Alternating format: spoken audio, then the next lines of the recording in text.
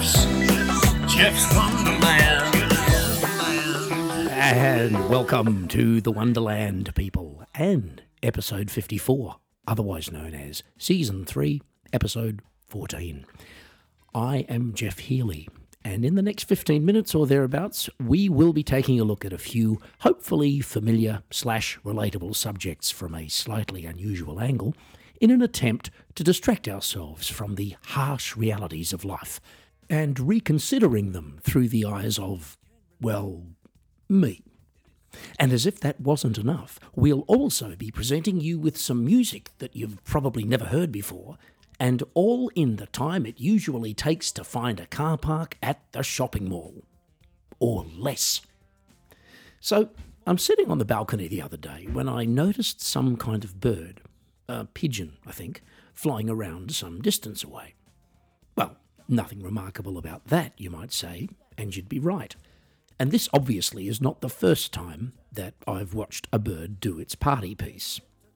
And speaking of party pieces, we are now going to witness the biggest party piece on the Wonderland as we segue seamlessly into the glory that is Theory Time. Yo, you can't know what you can't know. I'm going to tell you what I think I know. And I know what I know. This is what I know. Theory Time. And welcome once again to Theory Time. So there I was, sitting on the balcony, in my trackies and a t-shirt, mesmerised by the effortless grace of said airborne creature, which I figured must be having a hell of a time up there, as in a hell of a good time. And for some reason, I began to wonder, as we do here on the Wonderland, what it would be like if we were able to trade places with that bird, just for a few minutes. Quite honestly, I wouldn't be interested in a longer period than that, because, eating worms is not really my thing, and God only knows if I'd suddenly find myself in the crosshairs of a teenager with a BB gun. But I would just love to know how it feels to fly around without a care, looking down at the world below, the wind softly ruffling my feathers as I cavorted in the warm breeze and felt what has to be the feeling of real freedom.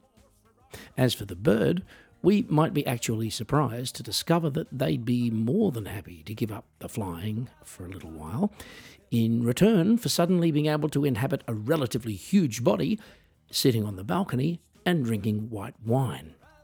And then maybe, just maybe, the end of the 10 minutes comes and the ex-bird goes, well, no, I think I kind of like this being a human actually, so I'm going to hang on to your body for a wee while longer and I'll meet you back here in a couple of hours, all right?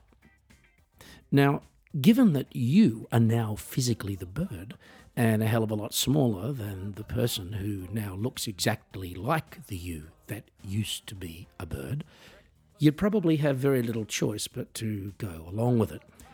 And so you'd be forced to spend the next couple of hours not so much enjoying the flying, but merely trying to stay alive in a neighbourhood full of BB guns, cats and other hungry animals where you previously felt perfectly comfortable as a human being, but in which bird life is, as you now realise, not valued all that highly.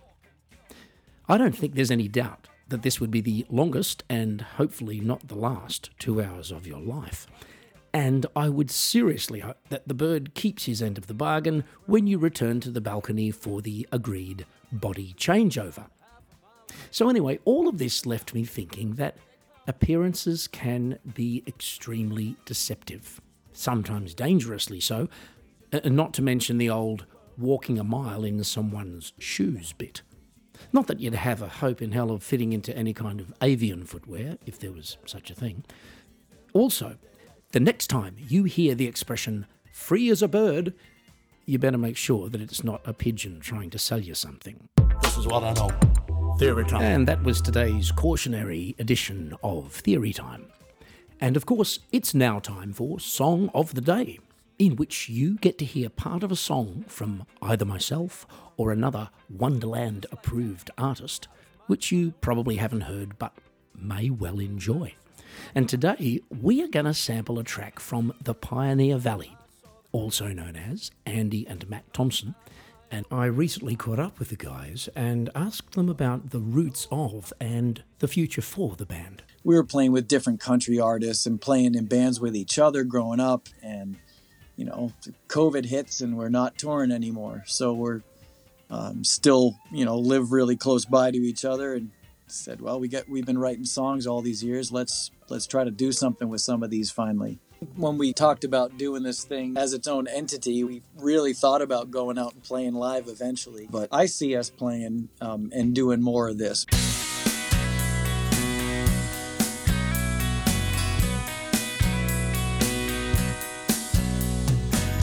Lived in the shadow of a cold, dark mountainside. Born deep in the winter on the longest night. Never been one for complaining. She thinks life can be what you make it if you like.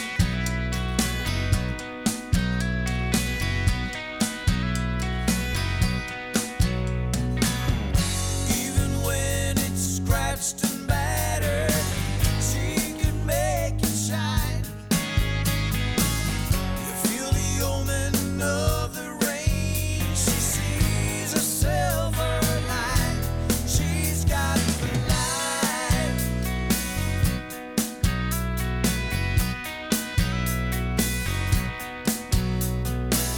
A little thread in the fabric of the tapestry. She can find the pleasure in a front porch swing. Keeping the stoic in stitches. If I'm feeling broken, she'll fix it every time.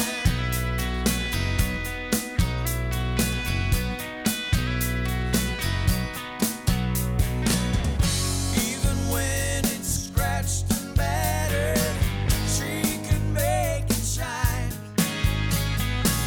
You feel the omen of the rain. She sees a silver line. She's got the light.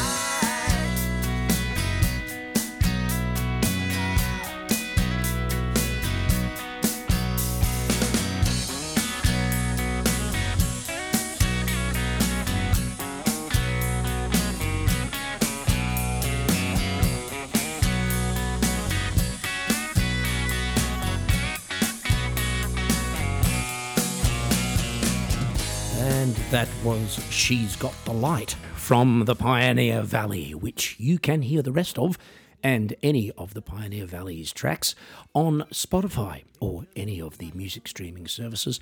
So please do pay the boys a visit. You can also check them out on Instagram and YouTube, and you can actually see what they look like.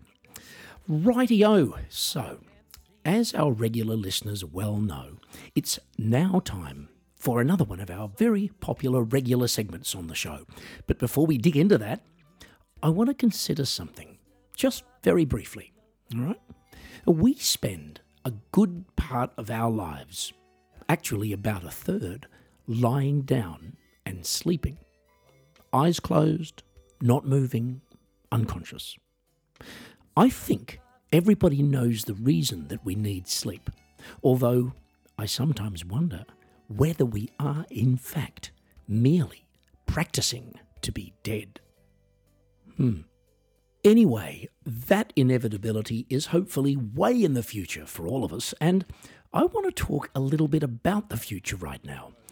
And after a lot of careful consideration, I reckon the only place that we can really do that properly is Jeff's Thought of the Day. I was thinking about something. I think it was the thought of the day. I think it was the thought of the day. And welcome to Thought of the Day. Now, as much as some of us think that the future is an exciting prospect, I think a good deal of the time people are giving too much thought to it, which can, of course, result in some questionable consequences, such as a lack of spontaneity, unnecessary anxiety, and the existence of the Wonderland, for which there's not really any plausible excuse. Seriously, though, I do want to briefly touch upon the subject of overthinking. Now, the thing with overthinking is that you're not usually aware that you're doing it until you've done it, and by then it's too late to stop doing it.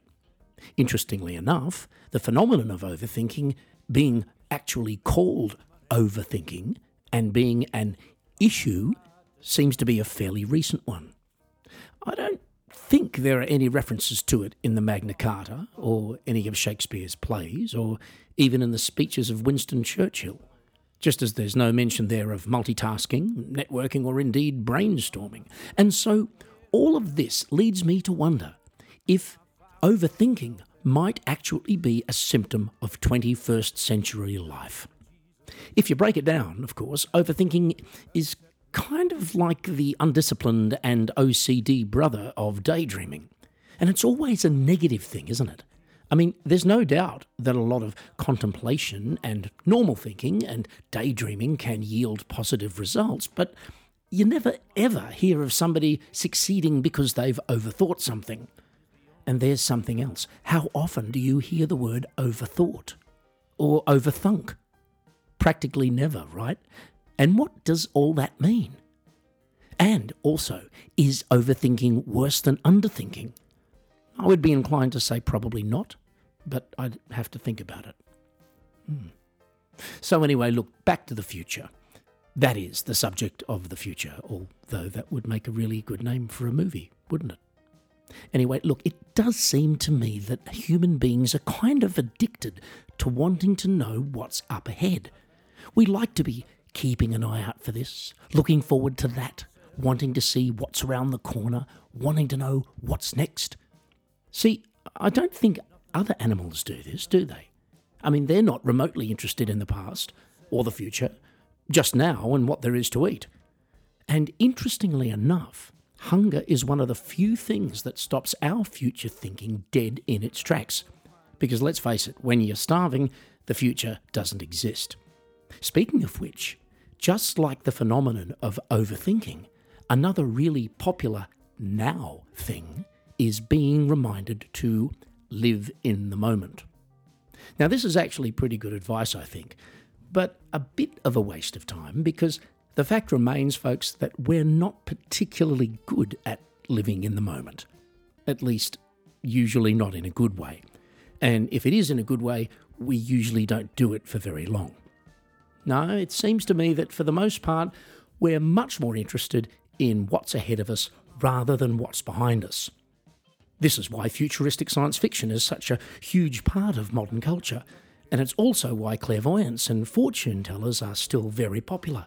And it's also why the least popular seats on public transport are the ones facing backwards. I think it was the thought of the day. And that was today's highly observant, thoughtful and forward-thinking edition of Thought of the Day. We are also at the end of today's show, and if you've enjoyed the ride, please hit the subscribe or the follow button, and do drop me a line if you've got any comments or questions about the show, which you can do simply by going to www.jeffhealy.com, and that's Jeff with a G, by the way. So I'm out of here, folks. Thanks for joining me, and I hope you'll tune in again next Friday, where I will once again be grabbing logic, common sense, and reality by the ears, dragging them over into the corner, and giving them all a bloody good going over on the next mind-expanding episode of The Wonderland. Gotta get back to Jeff's Wonderland. Gotta come back to the Wonderland. Jeff's Wonderland. The Wonderland.